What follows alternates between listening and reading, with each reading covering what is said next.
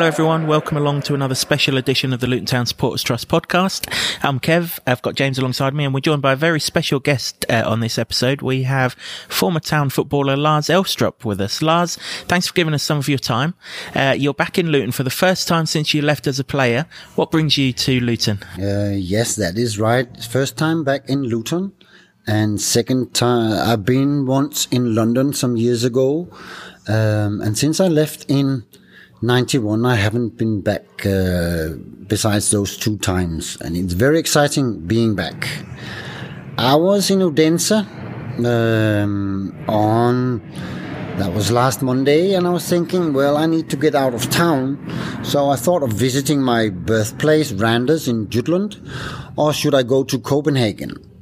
Then I also found out that my guru, my spiritual master, had a temple in Brentford. So the main reason was to go and see him and visit the temple. So I went to Brentford on Wednesday, and the day after I said to myself, I also want to go and see and meet Luton again. So I arrived in Luton on Thursday, 2 days ago. And you immediately met the chief executive, Gary Sweet, who welcomed you? Well, the day after, that was Friday, I first rang the club, and I got to speak with Lisa, and she had a smile on her face, and she could hear what I was saying, and she was able to talk to her. Unlike when I tried to watch Brentford's training and spoke to a receptionist there was so much noise in the background. I couldn't hear her. I couldn't communicate with her. And she actually hung up on me. So it was a kind of, how can I tell it? Eye-opener or something, and it gave me a warm feeling about my old club. The first person I meet was the receptionist, and so it was the same thing in my time when I met the receptionist at Luton. She was also a big smile and had time for me, and as I can see, she also had time for other people coming. This means to me now this is a warm club. Absolutely. So you met Gary, the chief executive, who's invited you to Monday's game against Middlesbrough, which we're absolutely delighted that you're going to be at, and you got a tour of the stadium and everything. Did it bring back those memories of when you first arrived? Of course it does. It brings back a lot of memories, just coming into town, walking down the street at the bottom of Kenilworth Road, which I could not remember, with all the different nationalities, religions, and just hanging out there, having a coffee, and walking around the stadium. I did before 9 o'clock yesterday, seeing the small passage, taking a picture at the Oak Stand, going to the shop, and seeing the delivery guy, meeting a 61-year-old delivery guy, Alec, and I'm 60 now, and talking old memories, and seeing that was from where we took the minibus, to the training ground when we trained away. And at 9 o'clock, the doors to the office goes open, and I come in and meet the staff and groundsmen beforehand, and everybody in the office, and Gary also came to see me. He actually was in a meeting with 4 guys about plans with a new stadium, but he left the meeting and came and spent time with me 15-20 minutes. And as he said, I was his number one player when I was at Luton. And I put my hand out to shake his hand, but that was not enough, so we hugged.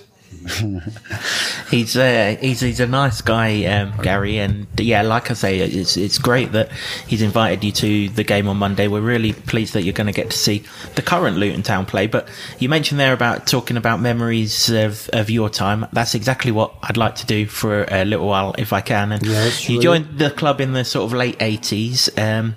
From Odense. You was our record signing at the time. 2 players have since come along and we've paid more for that. But did that bring a bit of pressure to knowing that you was our record signing? It does, and it also depends on the mentality of the player, how much aware you are of this business situation. And as a striker, there might be a little bit more pressure on you as you are expected to score goals and deliver. And when you got a price tag on your head, it will, if you're not fully understandable of the situation you're in, which most players might not be, give some kind of pressure. And I surely felt that pressure when from the beginning. Did that impact your performance? No, I don't think it had an impact on my performance, as when I go on the pitch, I want to give all that I can do, bring the best out of me. The thing is, it also takes time to adapt to a new place, a new culture, a new country, a new way of playing football. And that was a bit hard for me, even though I am good at adapting when I have changed clubs and changing playing styles. It took me 10 games before I scored my first goal at Millwall, at the Den, and that was some kind of relief. So the pressure will build up if the goals stay away. That is hard to avoid. So when you arrived at Luton, did you know much about the club? Not really. How did it go? I didn't know much about the club. I knew they won the Littlewoods Cup the year before in 1988. Yeah. And I came in August 89. And then I was thinking, if you win a trophy, there must be something good in the club.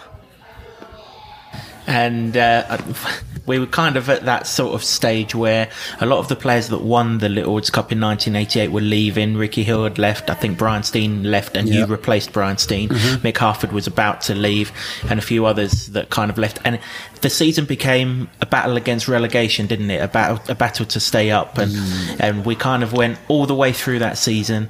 And I know from being a supporter of that generation that anyone who supported Luton at the time, the last game of that season away to Derby County at the baseball ground, not their new ground, the baseball ground, we had to win to stay up, and we won 3-2, and Tim Breaker scored from absolutely miles out, and things like that. It's a game Kingsley Black too, Kingsley Black got both the other ones. Yeah, absolutely. It's a game that sort of sticks in the memory of all of us that were there that day. And I guess being involved in the squad at that time, it would be kind of similar for all the players as well. Yes, you can feel that it's about not going down. You want to stay in the good company or in the best league.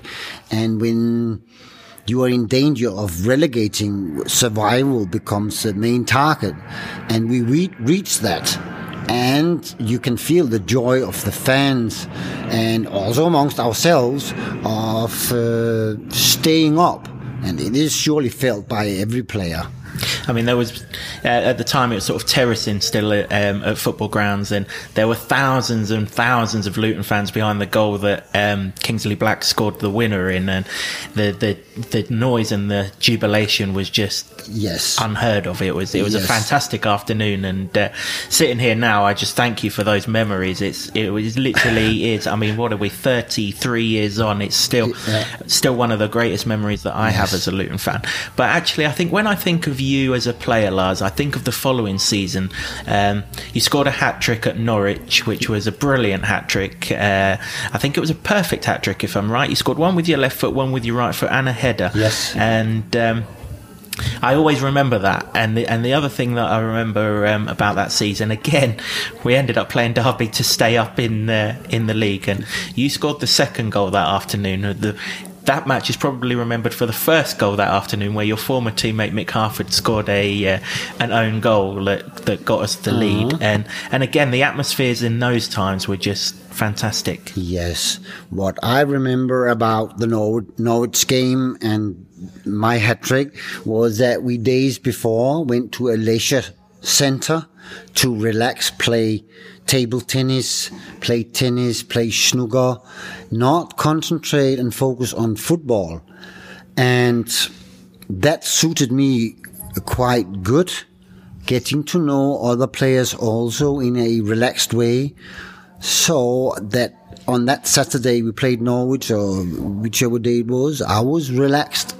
And I think in those days, Luton was supposed to get 2 wins away during the season, and this was the second win we got away in all that season.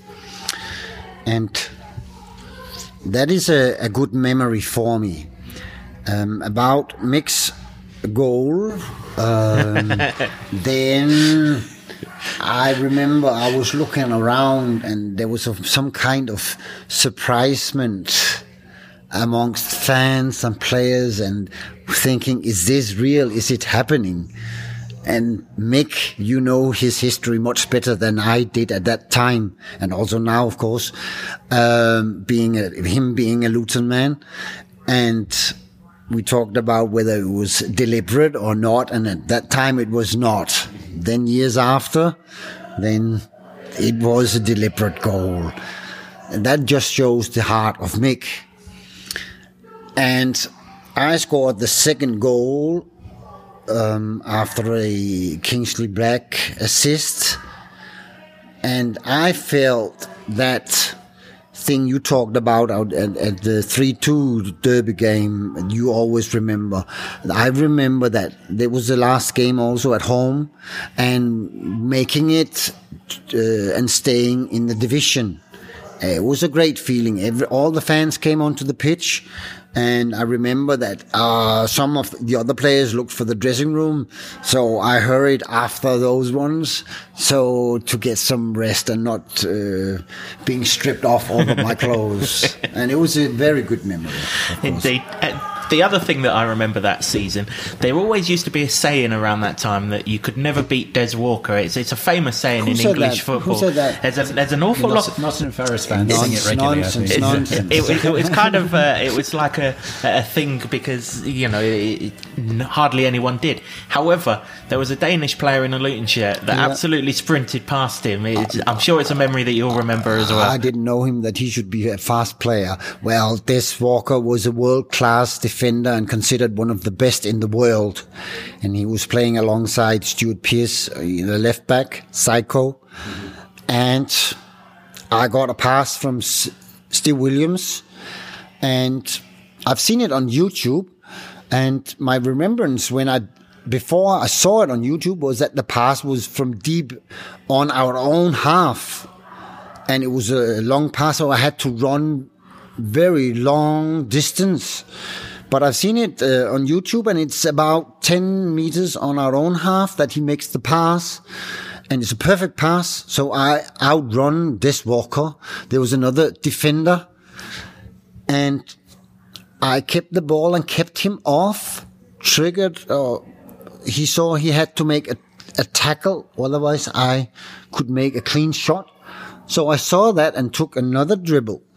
And then the two defenders fell over each other, and I placed the ball. It got under the goalkeeper. He had a touch on it and went into the goal.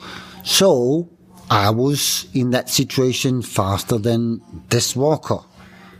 For years and years and years, and the Notts Forest fans were like so proud that no one beat Des Walker, and I'm always like with my friends, I know someone who beat Des Walker. Right. I saw it happen, and like you say, it's on YouTube and everything. It's definitely there. It's right. It was just another fantastic memory. You left Luton after that second game against Derby that season, the 1991 season. The club fell into financial problems, and you left. But how would you reflect on the 2 years playing that you had at Kenilworth Road? Well, the first year was difficult. I didn't score so many goals as I should or was expected, and I was about to leave the club. Actually, I went to Brest in France, went on and didn't turn out to be anything. So I went back to Denmark on holiday. There I did some training with Per Pedersen, who Blackburn signed later on for 26 million Danish kroner. And we enjoyed our time together. I had played with him beforehand, and we couldn't wait to get down to the ground just to kick a ball to each other for fun. And he was recovering from a knee injury, and we were just playing kids. So when I got back to Luton, I was in a bit better shape than the rest of the players. And in Odense, I also said to myself, fuck it all, Lars, give it a shot now. And came back to Luton with a more relaxed attitude and a determination in a different way to do my best. So I got into a good shape, good condition, and was more relaxed. And this is things that I need to perform on the pitch, instead of the opposite, being scared and in a cramp, or you can't perform freely. So I was in that kind of state when I came back, and I did hard training. Once we were at a running track, doing runs 100 meters, 200 meters, and 400 meters. And I said to myself, the other guys I was running with, I want to beat them. I want to win this race. Ian Dowie was in the race, and I never won a race like this before. So anybody who's run 400 meters knows how hard it is, and how legs can stiffen and you can totally collapse. So you have to time your run, know the distance, time when you have to do the last sprint. And I timed it perfectly, and I won the race. And when Ian Dowie passed me, he said, "Fucking hell, Lars," and he was impressed. And I was a bit impressed by myself also. And next after that, I went to the commercial boards, and I had to puke. That much I've gone over my limits to win this game. So we also went to Scotland on a training camp with Jim Ryan and John Faulkner, and did some different surroundings, different landscape, relaxed. I was more relaxed, and I did things at training that I normally didn't do. Cross coming from left, took it with my bad right foot, placed it perfectly, and outmaneuvered Darren McDonough, Dasmo, and I placed it in the top right corner without chance of Alec Chamberlain to reach it. And Dasmo said, "Well done, Lars." And this even now gives me the thrill of those days, having the support of my teammates. And this was pre-season. That was the kind of foundation for my season. And then the goals will come if you keep believing in yourself. Not chasing them, but playing your role and fitting into the team. Everybody will work for each other, so you can make it happen, and you will get what you deserve out of what you put into the game. You mentioned Ian Dowie there. He was kind of the, I suppose you'd call it number 9 in today's sort of world, and you was kind of more on the left-hand side in that second season, wasn't you? Yeah. Did that help as well? Yes, it did. I was brought up as a left winger in youth football, and also with Randers Fryer, playing as an amateur for 4 seasons. I was more a left winger, and I was bought for Luton as replacement for the one McDonough, good with the head, and I thought, wow, I'm not good at this. But I developed those skills also a bit. And it is a bit of relievement playing on the winger instead of being the target man, the front man, which is the most important man in any team. You need someone that is strong up there, a playing station, either with both feet and head, to keep pressure off and be able to play attacking football. You're going to see on Monday night that we have a very similar player to that in Carlton Morris up front.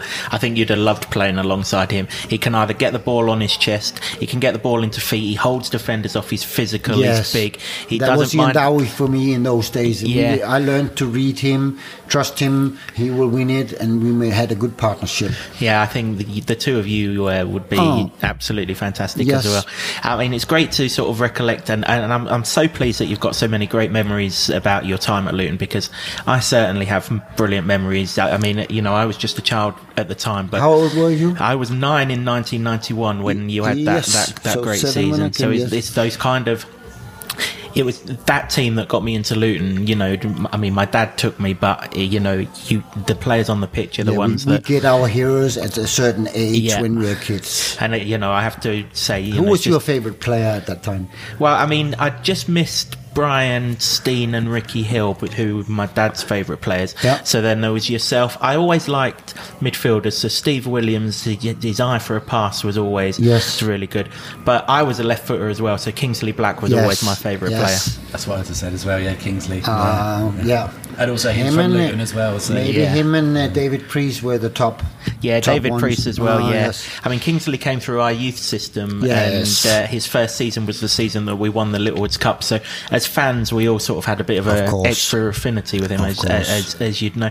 It wasn't just in a Luton shirt that you excelled. You actually did so for your country, and you actually played Euro 92, and I'm really interested. That's the first international tournament that I really understood, and obviously from an England point of view didn't go too well. It was the end of Gary Lineker, and that's what it's all remembered for. But the crazy thing was that Denmark weren't meant to be in that tournament. They only got in at the last minute. Yes. And when you got into that tournament, was there a kind of, well, this is our chance now, we've nothing to lose, let's go and win it kind of mentality? We came second in the qualifying group after Yugoslavia, and there was a civil war in Yugoslavia, and they were excluded by UEFA. So all the players actually went on holiday, thinking we are not going to the Euros. And I was in a summer house near the seafront, and I got a call from the national coach. Would you like to come? And that was maybe 2, 3, 4 days before the tournament started. So I had to go to my club and pick up my boots and go straight to training camp. And it was different from player situation to another player situation. There was, secondly, I think maybe I've been playing second league with Odense tournament, whatever. But we were on holiday, and we were coming to this tournament as underdogs, not preparing well, not being in shape and form, and we were meeting in the group. First England, then home team Sweden, and last game France. France had Michel Platini as head coach. They had not lost 22 games, and they had Eric Cantona up front, Jean-Pierre Papin, who was voted European Footballer of the Year one year, and they had Laurent Blanc, Didier Deschamps, both national coach for France now and former, and world-class players. And the first game we drew 0-0 against England, and then we lost against Sweden 1-0. So we were in that position in the last group game against France that we had to win the game to go through to the semi-finals. As I said, they hadn't lost 22 games, and there were no expectations for Denmark and our team. And that game, I came on against France. I came on the pitch in the second half, and 10 minutes after, in the 78th minute, I scored the winner 2-1. Jean-Pierre Papin had equalized to 1-1, so we went ahead 1-0. And we made it through that game, and now we were in the semi-finals. And that was the first party celebration days in Denmark. Small country with 6 million people, maybe 5 million at that time. And everybody was celebrating. And as you said, you have your remembrance of that 3-2 derby win. So did Denmark now get football fever, got memories of this exact time, what is happening. This happened in the Euros 3 times when we drew 2-2 against Holland and went to penalty shootouts, and Peter Schmeichel saved the penalty kick from Van Basten. We went through to the final against West Germany, 3 times world champions, had big world-class players playing in big addresses all over Europe, and we beat them 2-0. That was a fairy tale written better than an Hans Christian Andersen fairy tale, and it was for real. We were in it, and all of Denmark celebrated. There were so many people on the street in the whole of the country, in all of Danish history. Except one time, that was in 1945, when the Allied went through Denmark and liberated Denmark, and Montgomery was in the tank. So these memories are sweet for us. We can see just how emotional they are. I think that tournament, that was the first I'd ever heard of Peter Schmeichel. He hadn't gone to Man United at that time, had he? And John Jensen was just about to go to Arsenal, and that team was quite incredible. But yeah, I mean, because it was such a surprise to even be there. What was the celebration like at the end when you won? For them, yes. We did the day after we went by aeroplane from Sweden to Copenhagen airport and was received by sirens from the firearms, police with sirens, all staff, medical workers in the airport, and we could not believe it. In the air from Sweden, there were 2 F-16 fighters with pilots locked on each wing, and they were sitting with these special Danish hats on top of their heads where there are 2 hands, and when you pull the string they are clapping. And we went to the windows and we couldn't believe our own eyes. Also, when we arrived in the airport, we had to go to the mayor's hall in central Copenhagen, and it was supposed to take maybe 15 minutes bus ride. It took 1 hour and a half. And we were sitting on top of the bus, as we see, and people were handing up beers, and we had to jump off the bus that had to keep going. When we had to go to the toilet, just into a bar, and then back on the bus, up on the balcony, and the whole square was crowded with people, and it was amazing. Because, I mean, we dream of these sorts of things as England fans, and the closest we got... Well, Luton. Recently, England were England, yes. In terms of the national team. Well, you have 1966. Well, but we weren't alive then, so we get told about it by our dads. But we lost in the Euro finals, the last ones. But then before that, in that era, the only thing we had that came close was Italia 90, where we got to the semi-final. Right. And when the team came back to Luton Airport, the whole of the town came out to welcome them. But that was we came fourth in that tournament eventually. But you guys, you won the tournament. Yes, we made it all the way, which is the top. But when you do play good football, that the fans and spectators appreciate, you win their hearts. And I believe that is what your team in that was 1990. That when they are received, people can see good football, when players give the best for their team, national team or club team. And of course, we all like to be number 1. But there are 20 teams in the Premier League, and you can't be number 1 all of them, there's only one that can win the trophy. So with the time, you can build and you can dream, and those dreams we should have of reaching the top. But it's more winning hearts of people in football and in life that matters. And time will come when you do the right work with the right heart. You will receive back what you deserve. Can I ask about that final? Because obviously it must have been great to have won it. You were on the bench and didn't get on. What was that experience like for you? Were you disappointed not to get on? No, that's a special event for me. I thought I was good enough for the team. The first 4 games against England, Sweden, France and Holland. And the Germany game, I've gotten fear in my mind and I didn't want to play the game. This is just my own small story. And I was happy not to start in the game. So I was sitting on the bench and watching. Yeah.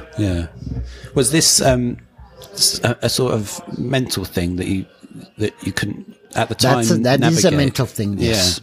Yeah. Is that something that stuck with you around that sort of time? Well, that's a big issue. Fear and anxiety in one's own mind. And how to get beyond that and be free, find freedom, find liberation. This I looked for when I stopped my career as 30 years old in 1993. I could not smile anymore because I was filled with fear and could not find my way in life. And I wanted to get out of football in my contract periods, or get out of being committed to other people. I wanted to be my own boss, which I could not find in that life I had. So for 30 years, I've been looking for this place in the mind where I am without anxiety and fear. And I've found this place now.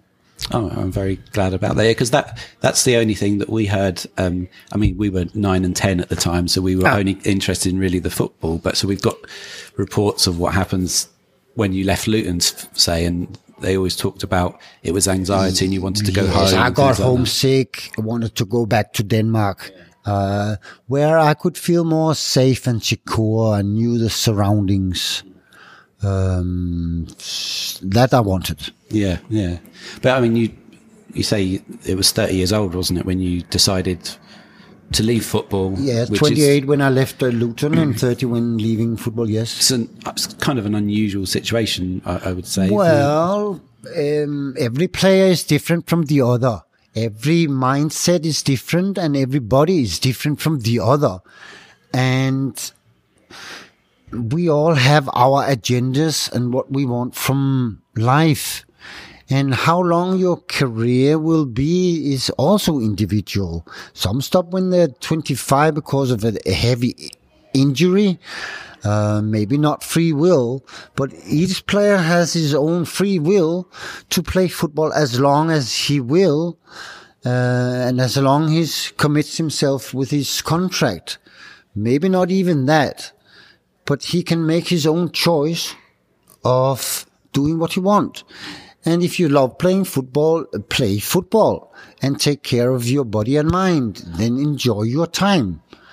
Anywhere, whether it's football, it's art, or it's music, or you're a worker, enjoy your time where you are. But always look after yourself. So I stopped when I was 30. Jan Heinze, left back playing for PSV Eindhoven. He was very aware of his own body, eating healthy, taking his rest, doing stretching and yoga. So he prolonged his career till 37. Goalkeepers can prolong their career to longer. So when you stop, it's individual. Do you, was there anything with your body where you were feeling old, or was I was worn out. Yeah. Body was damaged. Mind was damaged. So it was about time that I stopped my career. Do you think if there was probably more help at that time, because there's more now, I think we're probably still not 100% in the best place, but for instance, a couple of seasons ago, a Luton goalkeeper called Craig King decided just to stop playing professional football because it was affecting his mental state, so he stopped, and and everybody was great for his honesty and appreciated what he said, but there was help around the time, and the club helped him, and he was thankful for that. But in the 80s and early 90s, perhaps not. And do you think if there was more help, that would have made a difference?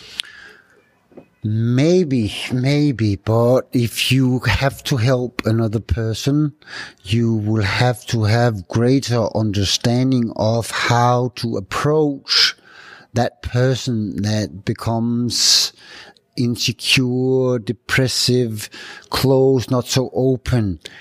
And it was hard in those days to find someone. It also depends on who I am personally, how much I am able to receive help from others, which I couldn't. So I felt kind of alone and not daring to open up to others, because that would, taking advice and doing stuff will make me more stressful. So I didn't do that. And I also could receive some help. But the main thing I've learned the last 30 years is that I had to look elsewhere to find myself again, where I could smile and find out the meaning of life. And this I found in my Indian guru that has a higher consciousness and knows stuff that can make me stop up from the busy world, the busy mind, which I am born into, brought up into,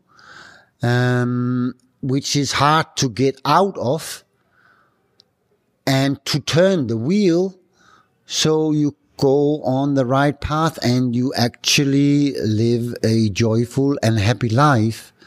That is the turn in life that not so many people find, but it is for everyone to find it. And this I found in South India with my guru. And it's taken me 28 years from I started saying I cannot smile anymore. I want to find my smile again. It's taken me 28 years. Was that, I mean, when you stopped football at 30, you'd be aware there's a lot of stories written about what you did next, and I don't want to preempt any of it because of some of it probably were sensationalist headlines and things like that. But they were talk of things like going into a spiritual sect, or sometimes unfairly probably saying it was a cult. And what was the next step after you made that decision to leave football? What were you doing then? What did you do? I looked at brochures of from spiritual people presenting and introducing me to different ways of looking at life, exercises, doing yoga, meditation, dance meditation, listening to talks from spiritual people, getting to know about the words and chakras, energies. And this was what I was looking for, and that was the introduction when you first come into a new group, a new company.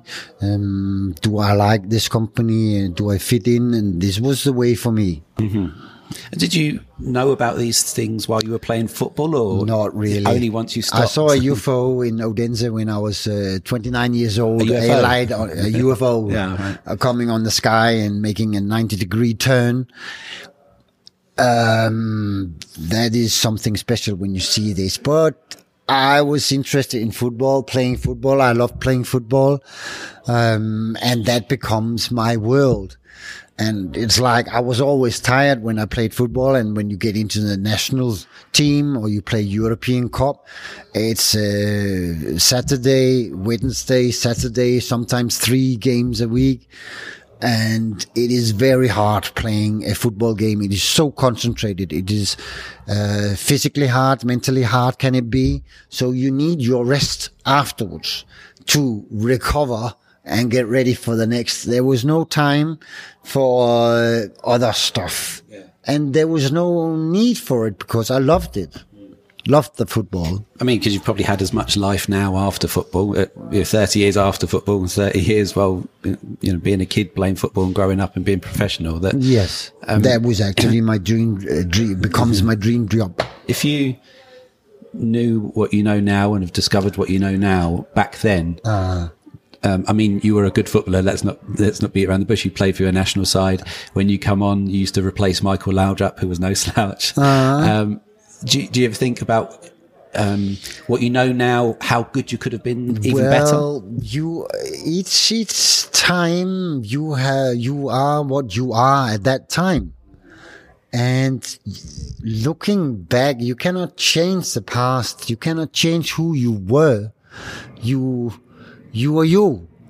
And you can do things for yourself in that period time I am now, to look brighter at life. And what I do today is I do yoga, I do exercise, I do stretching, I keep my body in form, I keep my mind in form by feeding myself right, doing the right things for me, going the right places, taking my time, have order and discipline in, and learn from my experiences. That is what I do today. And I know now, getting out from my last depression period 16 months ago, on the 1st of January 2022, it's 16 months ago, I watched myself daily, on a physical basis and mental basis, and I see, am I going the right way? Am I smiling as much today or more than I was yesterday? Making sure that I am happy today. And this has been an ongoing process for 16 months. And I smile more every day now because I do the right things for myself. And this is not an egoistic thought. Taking care of oneself. Then I gather my own energy and I have more to give to others. And I am more able to select good things and keep away bad things, thoughts or talk from others, and not give that so much energy as I would have done in those days back. Because I think mental health is a key thing in life, isn't it? Yes, it is. Not just in football. But so, did you ever get diagnosed with anything then? Oh yes, a lot. Insanity. Really? Oh yes. Bipolar, is that what it's called? Bipolar something. And you have all kind of marks or whatever you call it of this disease from doctors' science, which is popular putting a tag on this person's disease or sickness. So I also have those tags. The basic thing, the main disease of people in the West, and also mainly in the West, is busyness, being in a hurry, having a schedule that is overloaded, and you're running after things, and you never have time to stay in an area and find a depth in that area, in that conversation. But we run after that. We run after that. And we get stressed, and fear comes into our minds, and we have no time enough to live life. And that is a bad circle to get into. You have to reverse the circle, confusion circle, to get out. And your question? I guess ultimately, I think it sounds like you found a form of spirituality that helped with that. Yes. You may have got the medical diagnosis at the time. That was the diagnosis, yes. I had many, and other people's get many. I don't care so much about what others, even though they have a doctor's title, say about me. I can read those, and I can look through those people. I can see how much they know, how much advice they can give me. And I'm now in a position that I can give the doctor advice of what to do. And what you say to me is wrong, or what you say to me, that is right. And then when I meet this doctor, there will be my energy and his energy. That will become a win-win situation for both people. But I need to have my voice, my own mind, speak against the doctor if he's wrong. Listen to him when he's right. That is my own mind. That is the boss in any conversation now. Any person should have this. So did you find finding a better lifestyle and a spirituality and all these things were the thing that worked for you, as opposed to, say, well, I don't know if you're on medication or anything. Was that the thing that finds us with you today now? Yes, I think so. I found myself, and that is some kind of goal. But when you reach that goal, the day becomes brand new every day, and you can make new goals, and life continues until death. There's only one guarantee in life. That is that you die, you physically die. That's the only guarantee you get in life. So I keep my options open. I try to relax as much as I can, learn as much as I can, and then every day will become new and open and exciting to live. So you're still scoring goals, just in a different way. Yes, I'm scoring, yes. And the Shawshank Redemption movie, which, you know, this one, like the one who gets in prison for killing his wife or girlfriend innocently. He stays 17 years in prison, being raped, harassed, humiliated. But from day one, he planned his escape. And when he escapes after 17 years, it's one day in freedom. That day in freedom makes up for 17 years in prison, because now he has life to look forward to. And there's no reason to be sad about what happened or how he was treated, because now he reached his goal. That was out in the free, out of his prison. And this is a picture of the mental human prison. Yeah, I mean, to bring it back to football slightly. Did you fall out of love of football when you left? And are you now back in love? When you get sad and goals don't come and you feel the pressure, you don't like football as much, because I'm not functioning as a human being or a football player. And it is different also. When you are on a high, you love it. And when it goes down, you still love the game, always, actually. Because it's out playing with the kids, with the guys, coming onto the training pitch and the games. It is a game, and I love it.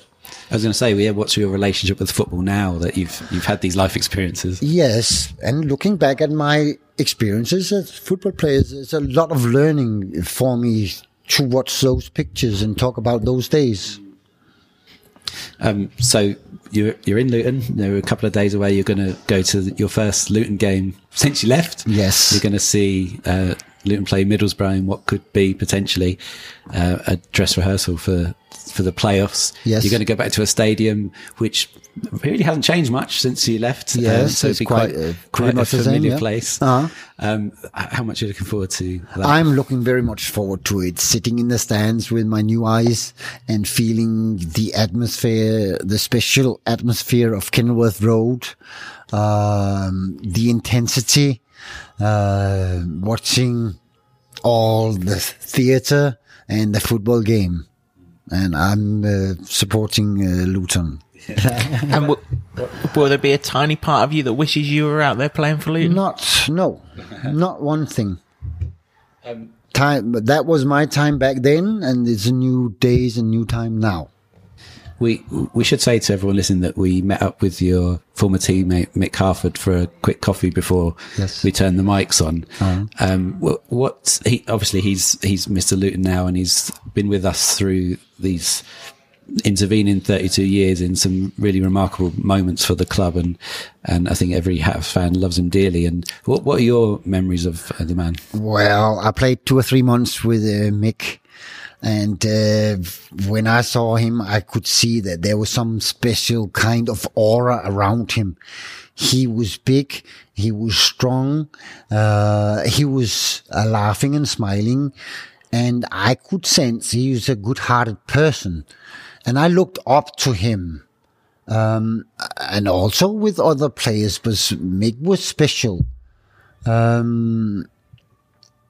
So there is some kind of connection with other people when you see good things in people.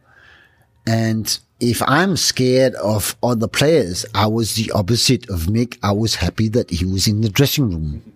Yeah, I mean, he played, and you played, obviously, in an era of the supposed hard man, and he's often billed as the hardest man. But you played against many defenders that probably would strike the fear into the hearts of players today. But like Stuart Pearce, Psycho at Nottingham Forest, Vinnie Jones. Who were your hardest opponents? It's got to be Vinnie Jones. Vinnie Jones.